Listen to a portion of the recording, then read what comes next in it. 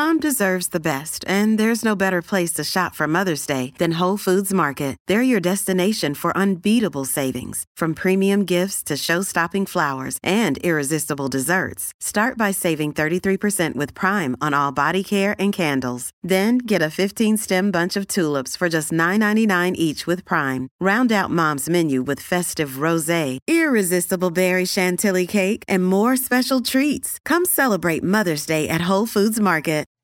So, Dad, your new book, Uncanceled, is coming out, which we're excited about, February the 8th.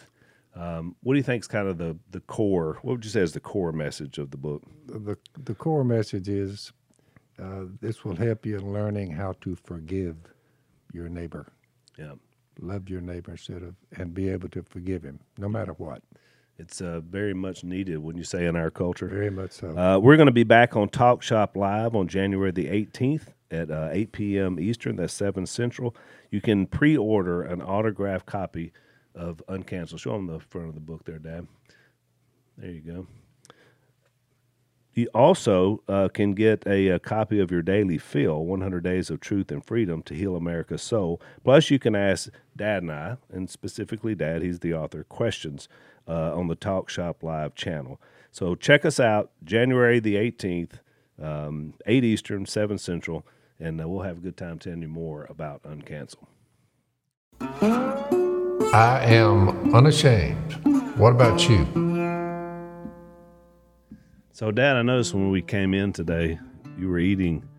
I wasn't sure because I knew Mom made meatloaf yesterday for Jep, she told me, which I have to admit, I don't know why I should be this way because Mom cooks all the time for food. But when somebody said, well, Miss Kay had to make a meatloaf for Jep because he just got in, I was like, what? So Jep rolls into town. All of a sudden we got to have the menu for him. But he had meatloaf. Did you really? Meatloaf, mashed potato. And let me tell you something. I was going to say, Missy's meatloaf is Mom's meatloaf. I mean, it is delicious. I mean, it is really, really good. Now, I will say, it's a colon cleanser, because it's hard to get off of. Jep left the blind this morning saying, is there any He did. That's right. He said, is there any little bit of dirt instead of water? And Stone said, go north up here. And he said, you'll see one little mound of dirt. The deer been laying up on it. So Jep told me when he come back, he said, that final 10 yards, he said, I don't know. He said, man, I barely made it. It's embarrassing. We shot down a duck. You're looking about a dry spot in a thicket. Look. Plus, you got all those clothes and waders. It's so hard. Wow, we shot down layers of clothes had to come off. Yeah. We shot down a duck. We didn't have a dog, so I go out front. Well, I missed the conversation.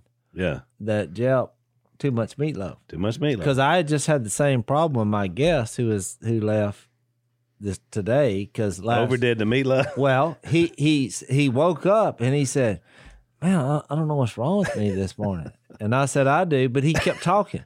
He said, I kept waking up in the middle of the night, but I saw, he's a big bowed up guy. I saw the amount of meatloaf that he ate, and it was 3 times what I ate, and I ate till I was full. I said, when I saw your plate, in my mind, I hit the fast forward button. You got trouble coming. And I said, your body can't handle that. It's too much. And he said, do you think that's what it is? I said, no, I don't think it. I know it. I've been where you're at. But when I came back to the blind, well, I was like, shh, be quiet. Phil didn't hear me because it's a big blind. And I thought it was a deer behind the blind. I said, there's a deer behind the blind. And so I'm looking for the deer. And I was like, that deer looks like Jep. Because I said, why would Jep? I said, Jep, we haven't shot a duck back there. And he said, no, I had some problems, man. But he didn't relate it to the meatloaf either. He just said, I had some problems, man. Well, I assumed because I saw the direction he was coming from and I knew that was high ground. You just think about it. And what I thought, I'm going to avoid that place for the next 10 days. I mean, you need the way the human function is you need to be on dry ground because water, your tail hits the water. It's not going to work. Yeah, it's kind of a natural bidet, but not really because it's just. So when you're looking for high ground after eating a big bunch of meatloaf, I knew what he's. I told him. I said, only at the depth line could these things happen. So anyway, first it was no problem.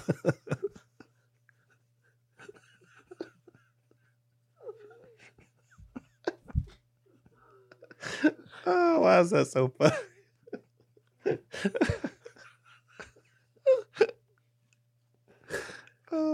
So my point was, when I came in here, you had a bowl, and I was thinking meatloaf because I've been hearing all these meatloaf stories.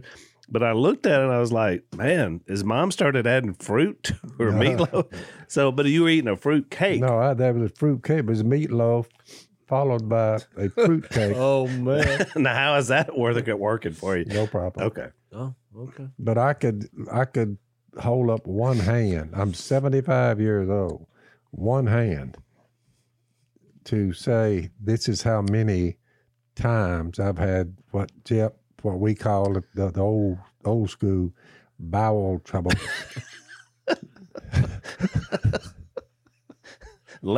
One hand of. Wow. Oh man, what a life! Yeah, there's not enough hands for me to show to have one hand. I took after mine. I'm gonna have Which to say. I mean, my lower bowel tract, I've never had no problems. That's good to know. But just like him, Jeff's kind of husky, and he said I ate way too much. Well, so tell me about the fruitcake that I tried to transition to. you make small slices, but it's delicious.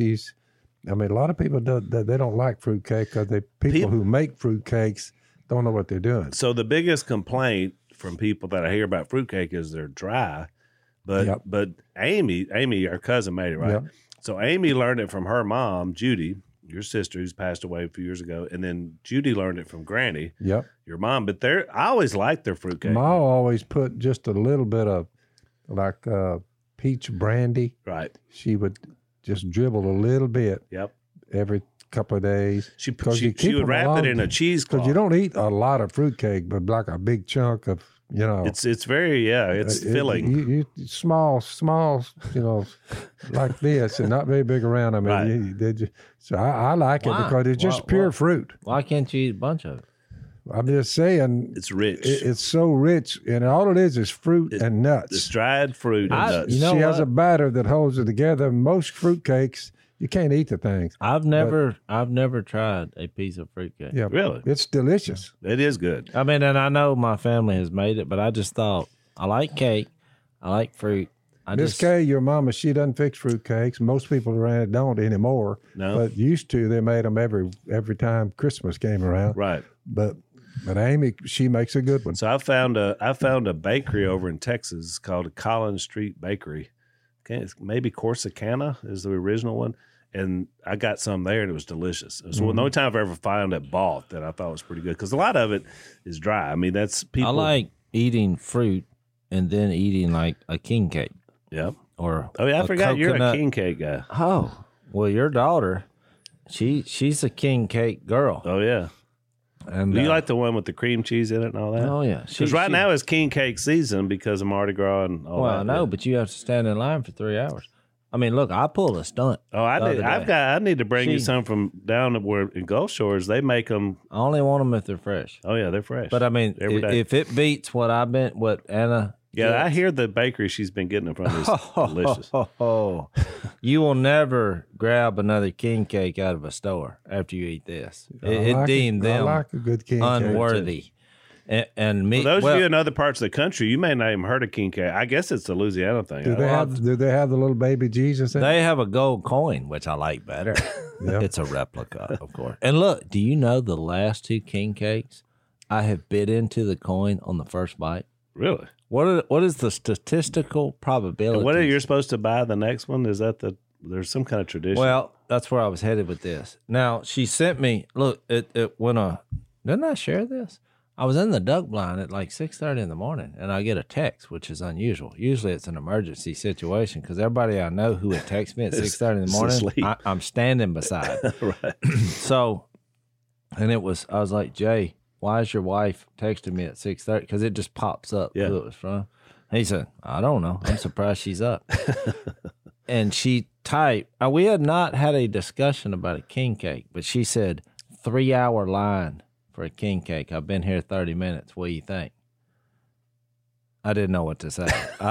I mean, what? I thought, are you getting me a king cake? Did I say it? But she just knows I love it. Right. And she does too. So she's going to get one for her. I said, whatever you think. And so she said, I'm bailing. So then I was like, ugh. So I saw her later and she said, well, I just figured how many could they have made the night before? I guess it was the first day they were releasing them. Right. And I said, well, I'll tell you this. If there was a 3-hour line, they're going to make some more because somebody's making some money around there. Yep. And it tells me that somebody else is getting the king cake business. Yeah, so People but they are Al, the highest quality. Yeah, I've heard that. You'd have to know, and a lot of other people found out what Jay's found out. They're the best. That's right. So 3 days They don't line later- up for crap. I've never had one from that. Oh, well, it's a game changer. I'll get Nan to So get here's you one. what happened. Now, I told you about my buddy. Of course, he was there. So about 3 days later, she shows up with a king cake. And, of course, I've already known that she got up at daylight to try. And I got the gold coin on the last one.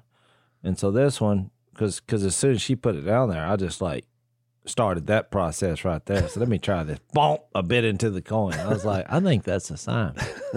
So I went in there and got her a hundo. And I said, I'll buy the next couple. And gave it to her, which then she was happy. Oh, yeah. You know. But then, so we ate the meatloaf. Well, then we chased the meatloaf with that entire king cake. Oh, boy. Y'all ate it all. Ate it all. Ate it all. Ever ate one in one setting day? How big is this cake? It's pretty I'd big. say it was probably, Was the 2.5 foot long? it was And longer you're than a loaf wondering- of bread. You're wondering why human beings make a race to get out of the water to get on the knoll and before the No, riches I'm not come wondering down. at all, but it was so good. Yep. The king cakes are great. So traditionally, and I was first time I ever had one. I was living down south in New Orleans, and so they put Mardi Gras colors on it, usually like the food glitter, and then some of them they have plain, some of them have cream cheese. The cream cheese ones are the best, but then they put a little plastic baby Jesus in there. Yeah. Yeah, Because it's like a Mardi Gras leading up to Ash a lot of Wednesday. people don't even know that represents baby Jesus. I know. And that's why I said some people do the gold coin, but because I don't know, it's a little action figure. But if you happen to try to digest that, you're in trouble. That coin you can probably deal with, but that little plastic. oh cheap my goodness, I plastic- thought that's almost dangerous. How can they do that? I don't know. I don't know, but I remember it was always that had them at work where I worked at, and if you got the baby, then you had to buy the next king cake. Yeah, that tradition Right. continues. Right. But down south, every bakery makes king cakes, and they're all really good. So you don't have the problem we got up here, where you just got one place Got that knows one what place, they're doing. Yeah, they know what they're doing. Yeah. It's phenomenal. Yeah, it's a great tradition, but I wonder if they have them in other parts of the I doubt I it. country. don't know. Because I never knew about it until I went to South I Louisiana. mean, is the king? Are they saying representing King Jesus? I guess so. Yeah, Well, I'll just do it. That's Yeah. what I'll declare that. Yeah. yeah, it's good. So it's in Mardi Gras is in it's usually in February. Oh, I guess that's why. Yeah. All right, I got it. But somehow it's timed out because as soon as Mardi Gras is over, they have what they call Ash Wednesday. But they also do it for Easter. Well, it's 40 days, and then that's when No, they I'm have, talking about the King Gate Company. Oh yeah, Yeah. right. And then they have Lent, which is you give up something until Easter. That's kind of the tradition of the Catholic Church. I guess they're the only ones that do it. That's why they don't make them in between. Right. That's when you're doing that. So it's kind of how it has a tied into Easter and all that. So interesting. I'm sure I'll get a lot of things that explain it better than what I did because I'm just going off of it being our cultural thing. But it's gotten bigger up here. You know what's interesting, Jay's, about Mardi Gras? I didn't realize this till I moved down to the other LA, Lower Alabama, that Mardi Gras is as big in Mobile, Alabama, as it is in New Orleans. Didn't know that. Big parades, the floats, and all the stuff to go along with it, the throwing the bees. I mean, it's huge there. And they told me it was because the first people that came across there, most of them came into Mobile Bay when they got to Mobile, and then they traveled by rivers to get to New Orleans, by waterways, and go. That's how they wound up there. So it wasn't like they just came all the way around the coast. So Mobile was kind of a gateway to New Orleans. So a lot of that same culture is in both places, which I had no idea until I moved down there. So I didn't know. now you know. Do they have king cake? They do have king cakes. There's a lot of them down there. That's what I'm telling you. And I hadn't tried one, so I don't know if they're as good as Do they ours. have crawfish? They do have crawfish. Yeah, Okay. a lot of similar cultural things from Mobile to South Louisiana. Let's take a break. You know, Jace, when I think about sheets on a bed, they're sort of like offensive linemen. You really don't notice them unless something is wrong or somebody messes That up. was the referees. Well, yeah, I guess that's true too. But you never think about an offensive lineman until they hold, right? This is not holding number 71. If he's doing his job, you don't Never think think about the penalty until the referee says something. that's true. Okay, that works for both.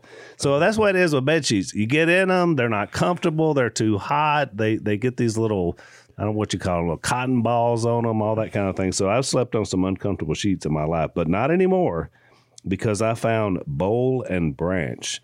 Absolutely the best sheet I've ever slept on. They're fantastic. The high organic cotton that they use is very comfortable. You won't have any issues with them. They're deep sheets, so they don't come off the side of your bed. You get all this at a fair price, plus a 30-day risk-free trial with free shipping if you want to return it, which you won't. Check it out, Bowl and Branch, BOLL and branch.com. You're going to get 15% off your first set of sheets when you use the promo code Robertson at checkout. That's bowlandbranch.com. Use the promo code Robertson.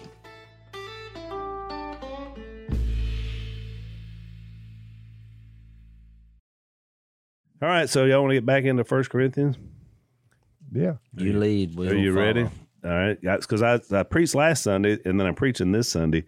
And so the way I structured my sermon, which I actually, for the first time in a long time, because I'm pretty good at sticking to my script, but for the first time, I kind of got swept up into my preaching. I looked down, I looked at the countdown over there, because we try to kind of keep it tight. It was all zeros. And I was like, I'm not getting through this. It's so good, though. This early part we've been talking about is so rich. It was hard for me to get off of that and move forward. But the way I kind of broke it down, last time we talked about the message of the cross, and I kind of see this as a two-pronged case that Paul's making in chapter 1 and chapter 2. And the first one, he talks about the message of the cross, which I kind of boiled down to one word, salvation. Now he's going to talk about transformation because he says in verse 4 that we left off with last time, my message and my preaching were not with wise and persuasive words, but with demonstration of the Spirit's power, so that your faith may not rest on men's wisdom, but on God's power. And that's what he keeps taking them back to. The problem is, if you try to come up with a human way to salvation or to transformation, it's usually not going to, or not usually, it's not going to work. Yeah. It's- Well, how did you define salvation?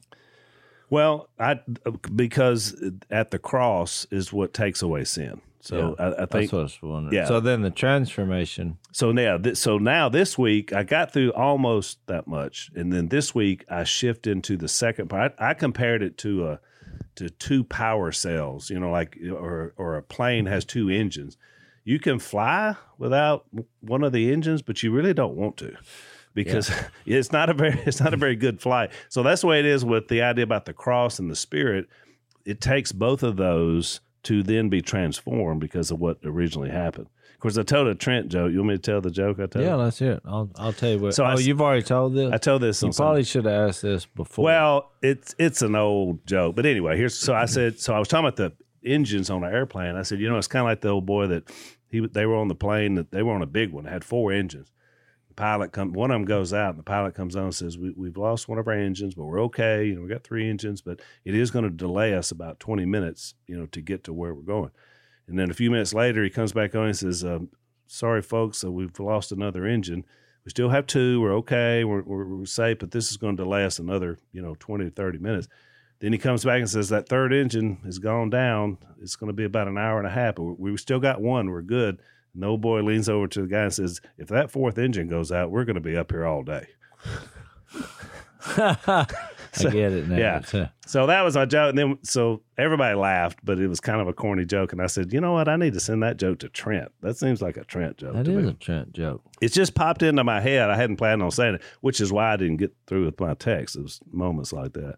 Yeah. But the idea is that we need, Paul's thing is it's going to take not only understanding what got you in, but then where we get now our wisdom. Where's that going to come from?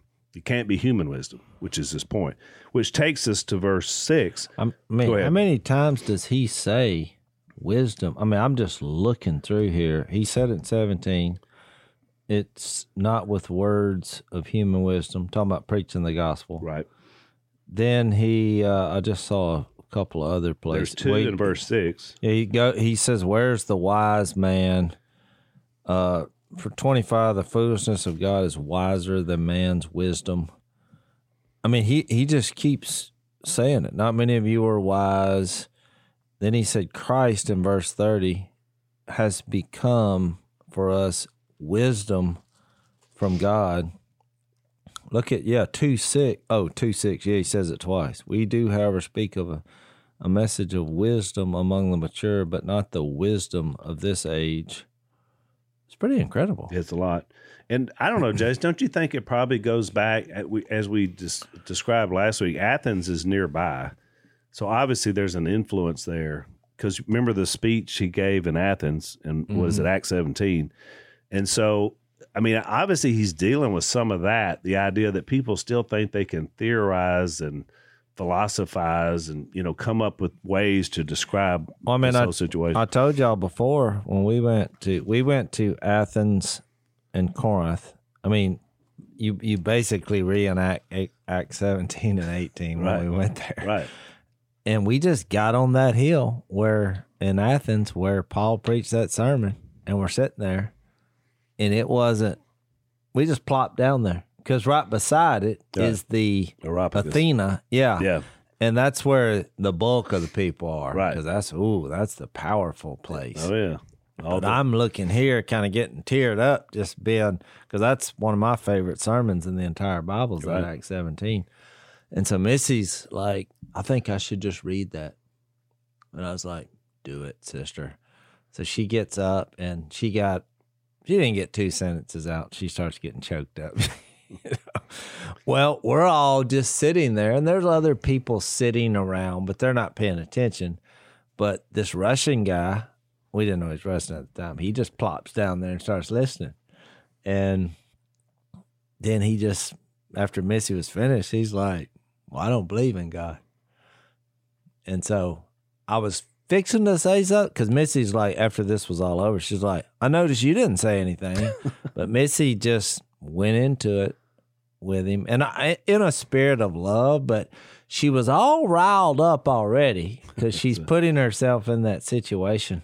But it was kind of what we're talking about here. Well, the irony of that was that Paul was in the speech was talking to people who didn't believe in God. That's what I mean. It just happened. You can go over to Athens and go on Mars Hill and you read that, and I'm telling you, people are going to have the same response. Isn't that something? That was 2,000 years ago, and the rock is still there. Oh, yeah. And people are still doing it, and they're still having the same discussion. Yeah, Dad. But another thing that comes out of this wisdom thing, when you get to 2, he said, we speak of God's, it's an interesting statement, secret wisdom.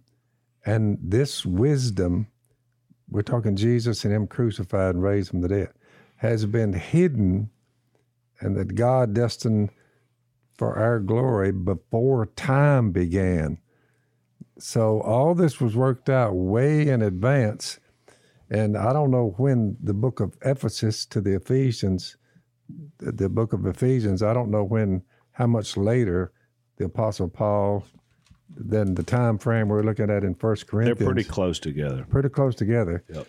Well, so when he gets a hold of that same hidden wisdom, secret wisdom, and if you look at chapter 3 in Ephesians, surely you've heard about the administration of God's grace that was given to me for you. That is the mystery made known to me by revelation. As I've already written briefly, there you'll be able to understand my insight into the mystery, that's twice, of Christ, which was not made known to men in other generations, that has now been revealed by the Spirit of God's holy apostles and prophets. This mystery, 3 times, is that through the gospel, the Gentile, when Jesus got there, he said, I'm going to die, be buried, and raised from the dead. We looked at that in the book of Matthew. The kicker is, this was unknown. Right. I mean, this was not known by anyone. In fact, to the Corinthians, he said, if they'd have known, none of the rulers of this age understood it. For if they had, you say, he's making a case that the simplicity, although profound, that Jesus coming down in flesh, dying on a cross, being buried and raised from the dead, let's see, it's hidden, it's a secret, and it's wisdom at its highest level, and also it has been mysterious from the time it even was dreamed up. So chapter 3, that's 3 times mystery. I become a servant that, let's see, created all things. Here it is again. Make plain to everyone an administration of this mystery, which for ages past, this is Ephesians chapter 3, which was kept hidden in God. There's a secrecy of it all, who created all things. And he said his intent was, and these people at Corinth were having a hard time rallying together as one. And like Jay said, this is worldwide movement. This is not some kind of willy-nilly deal. You just kind of mess around with it. Because at Corinth, they were really stretching it. Right. So he says his intent was that these ages past was kept hidden by God, who created all things. His intent was that through the church, that's why one church, one king, one cosmos, one earth, through the church, the manifold wisdom of God, that wisdom comes up, the secrets of it all, should be made known to the rulers and authorities in the heavenly realms. There he's talking about the evil one. Which is why all of his minions. You say, this is the way to crush him, but he didn't even see it coming. Which is why he linked those together. Let's take a break, Dan. One of my favorite sponsors of our podcast is a group called Faithful Counseling.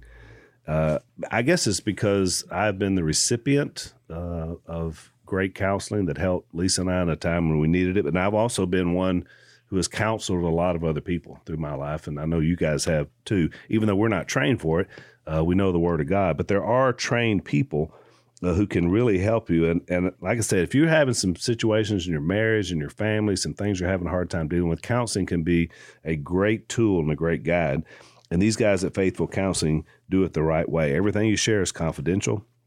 They have 3,000 therapists, licensed therapists all across the country. There's different ways you can communicate by video, text, chat, and you can start this in less than 24 hours. So if you have a crisis need and you need to talk to somebody, you may not know a counselor in your area, definitely you should give these guys a shout and see if they can help you. They have financial aid for those who qualify. It's faith-based. And it's affordable. So check these guys out. Go to faithfulcounseling.com/unashamed. For our listeners, you're going to get 10% off your first month from our sponsors. So that's faithfulcounseling.com/unashamed. You're going to fill out a questionnaire. You get your needs assessed, and they're going to match you with a counselor that can help you. So check them out.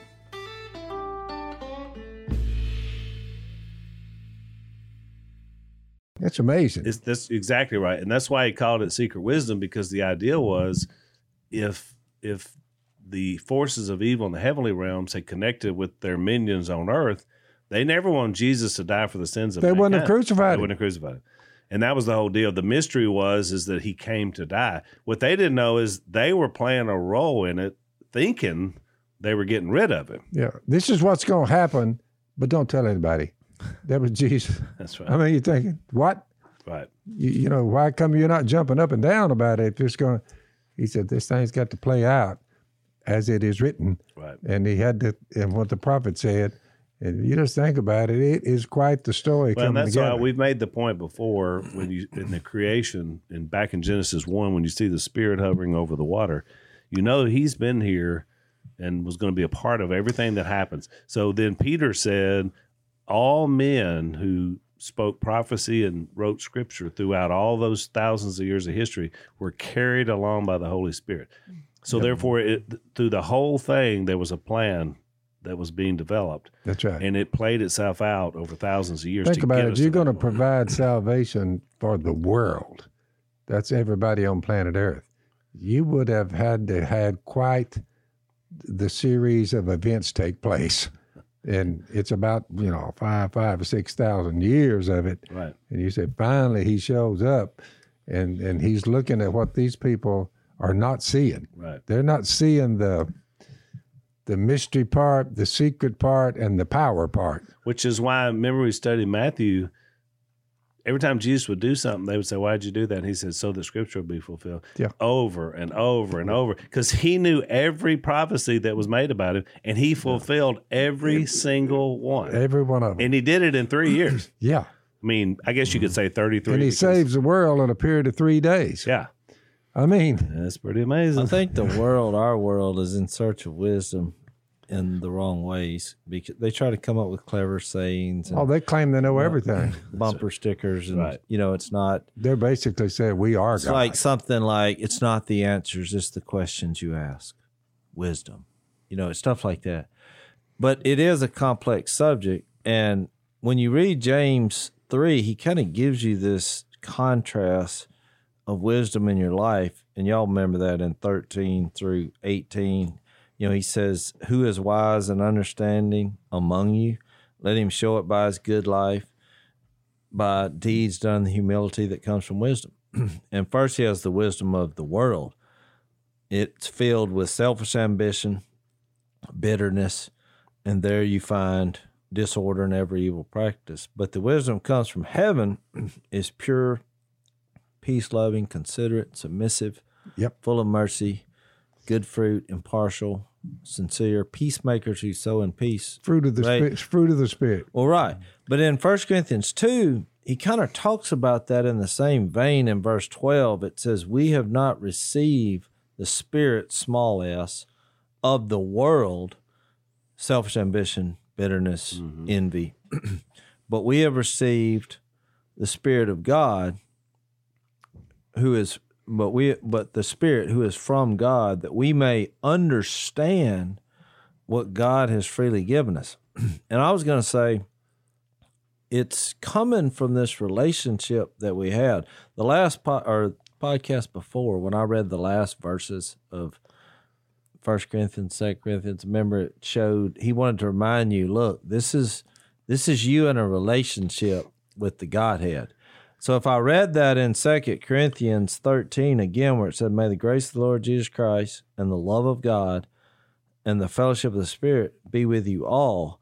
Well, I see this same principle when it comes to understanding what God has given us. If you'll notice in the last sentence of each paragraph in chapter 2, watch what he does. In 2:5, now he said in verse 4, my preaching was not with wise and persuasive words. It wasn't about these, like the world, like coming up with little sayings that you're like, ooh, you're wise. Yeah. But it was a demonstration of the Spirit's power so that your faith might not rest on men's wisdom, but on God's power. So here's God the Father, his power being supplied. Then you look at verse 10, and that's in response to verse 9 saying, no eye has seen, no ear has heard. No ears heard, no mind has conceived what God has prepared for those who love him. So we have a hard time understanding it. But verse 10, he says, but God has revealed it to us by his Spirit. So now we have the Spirit. We have God supplying the power. We have the revealing through the Spirit. And then when it gets to the last verse, in response to another quote from Isaiah, for who has known the mind of the Lord that he may instruct him? You know, how so it's not what or how, because then he answers the question again by this last little sentence. But we have the mind of Christ. I mean, and there you see the Godhead functioning in wisdom. It's not what you know, it's who. These qualities that are going to come out in your life, it's because you're having fellowship. That's why he started off in verse 9 saying he's called you into fellowship with his son Jesus. You're walking with an actual being. Yes, it's through faith, and he's not whispering in your ear per se, or you're not looking around. He's saying, hey, don't do that. But we have the red letters. We have the verses that represents God's qualities. We have trouble more understanding how the Spirit works, but we know we have it, and we know he communicates.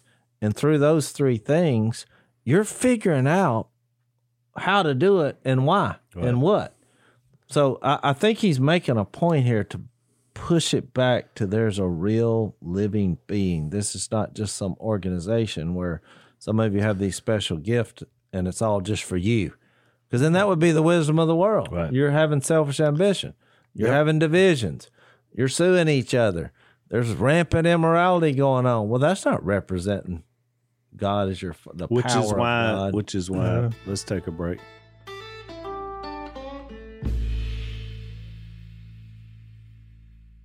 Which is why when you get to the end of Galatians where you read the fruit of the Spirit, he made that stark comparison. You got flesh and you got spirit.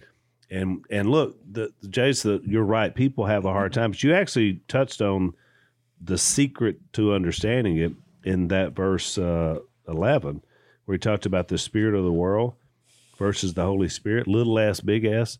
Mm-hmm. So if you think about it, it's really not as complicated as people make it out to be, because the capital S Spirit, we already said he is a part of the entity that is known as God. And it is a force that can't be seen, but results can be seen. I mean, that's about the only way I know how to describe it. But that's just like your spirit. Mm-hmm. Every person has a spirit. And he even says the world itself has a spirit about it. I mean, all these things they come up with. So your spirit is a force that animates your body. We can't see it, but we can see the results of it. If a person dies and they do an autopsy and they start cutting into you and they're taking parts of you out, where's the spirit in there? Is there like a box? Is there some housing in there somewhere? I mean, the person's dead. The body is there. All the parts are there. The brain is there, not firing anymore. Yep. Where's the spirit? So just the same mysterious way your spirit animates your body, however that works. And have you ever heard anybody that can explain that? Nope. I've heard no scientific human wisdom that says, oh, yeah, here it is. There's a little part here in the Abdullah Mangata. No, they can't explain it, but they know everybody has an animating force. And when you die, it's not there anymore. So the Holy Spirit, the entity of God, works with your spirit the same way your spirit works in your body. I mean, that's the best way I know how to describe it. Yeah, that's a good description. And you brought it up. He mentions it because you see both. When you see one working and where the fruit of it is bad, that's not from God. But you have to purposely pursue this relationship. It's like if you had marriage difficulties, you could spend the rest of your life going to seminars and reading books and trying to get wisdom based on what other people said about your marriage.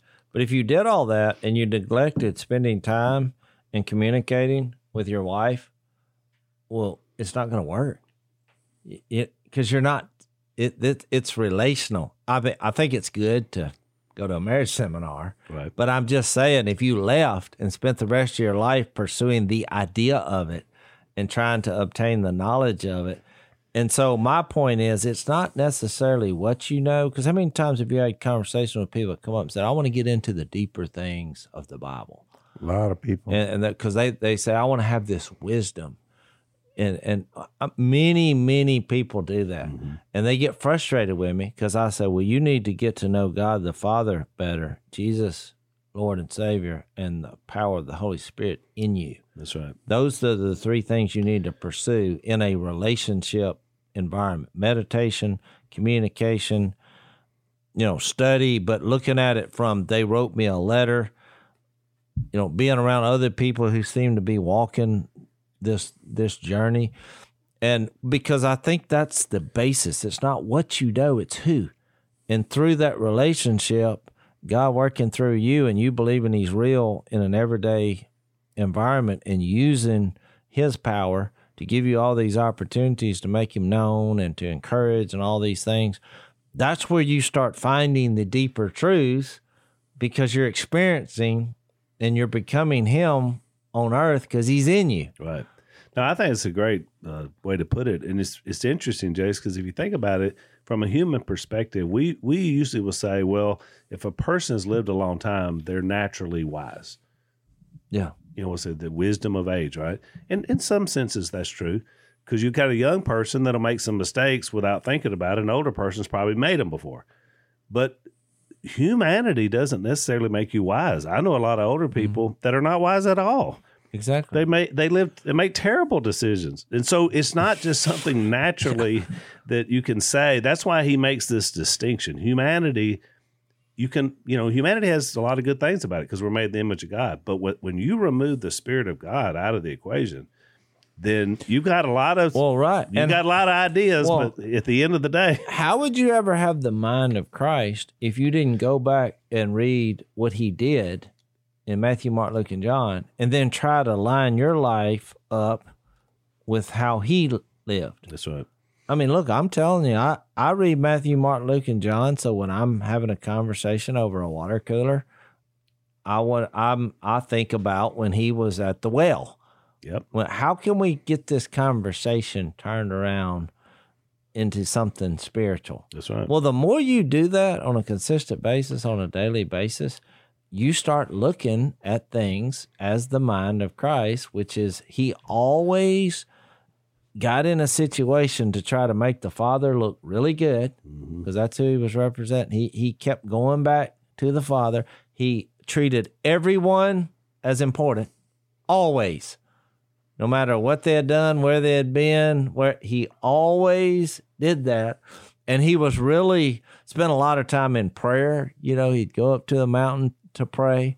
He didn't lash out at those who oppose him, but he would draw the line on what other religious people were doing that was not in line with the Father. Right. I mean, you just see it over and over and over and over. And then by the time you get to the end, to him being silent before his accusers and going to the cross and the resurrection. Well, if you're going to have that mind of Christ, you got to spend a lot of time looking at that. Yeah. And thinking about it, and then looking at your life saying, I need to do this on a daily basis. Right. Going around. And I think, Jess, you've said this many times before, when you're dealing with people that only know worldly wisdom, you can't have an expectation that they're going to understand what spiritual truths are. Exactly. They don't have the Spirit of God. So we always get so appalled when we... Well, he says that. Where does he say that word? Well, it's right there. It's in verse 14. The man without the Spirit does not accept the things that come from the Spirit of God, for they are foolishness to him. And he cannot understand them because they are spiritually discerned. So that's what's missing. Well, look, I'll read you another one. And when he wrote his letter to Romans 8, in verse 6, it says, the mind of sinful man is death, but the mind controlled by the Spirit is life and peace. The sinful mind is hostile to God. It does not submit to God's law. Now, here's the scary part, nor can it do so. Those controlled by the sinful nature cannot please God. It's not going to happen. And you have a mighty throng that's there. And so a lot of way people more say, there's not. Huh? Way more there than are not. That is so correct. a lot of people say, let's take our last break.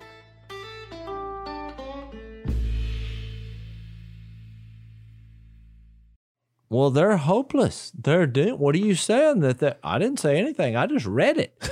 But that's why he became flesh and lived a perfect life and did all that in his life and then gave his life. So you would say, oh, He did that so I could start over, so I could humble that's how this thing works. But you do have to reach a state of brokenness, humility, and hopelessness before you can even see. That's why I made that illustration in the introduction about this, because you have people looking at the sun saying it's not bright.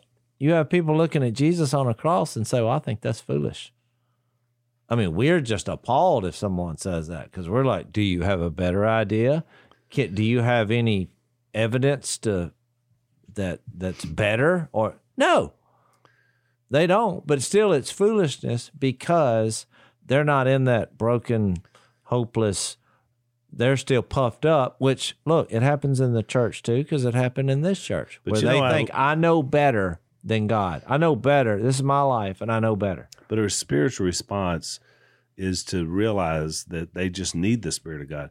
When Dad was in an event one time, and he's speaking, and there's a huge crowd there, and these two men jump up on the stage and start cursing you loudly and grab the microphone, and you just kind of took a step back. Well, it takes a second when something like this happens, people freeze. And so for a minute, nobody did anything. They're yelling, cussing, yelling at you, yelling about the event, and then all of a sudden people come up and drag, and so they're dragging them out the whole way back of the crowd. They're screaming and hollering the whole time, and Dad just stands there, and so then like they take him out. Well, it's just like you could hear a pin drop. Yeah, that next phrase has got to be pretty good. Exactly, and Dad said, he grabs the mic and he says, "The poor souls, I'm just trying to tell them about Jesus." Yeah, let's pray for them. And then you prayed for him. I just thought, that's the reaction really to the world. I mean, like all that vitriol and this guy's terrible, but instead, I think a good line would be if that the next time that happens, if it happens. we hope there's. Well, not I've had a few, stand up and I'll say something along those lines. But I think a good thing to say, which I'm going to say, is they need the Spirit of God. That would be a good line. That's right. Exactly. They need the Holy Spirit. Exactly. So I think the crowd would be like, well, look, when Dad said that, it was a thunderous applause. Yeah, it was. When you said it, and then you prayed for him. But that's the response we want. But you know what's interesting? This works both ways. We have an expectation that people that don't have the Spirit of God are not going to have spiritual fruit. I mean, that's what Paul says clearly. But people in the world many times will have an expectation that you're going to do what you're going to be convicted by the Spirit.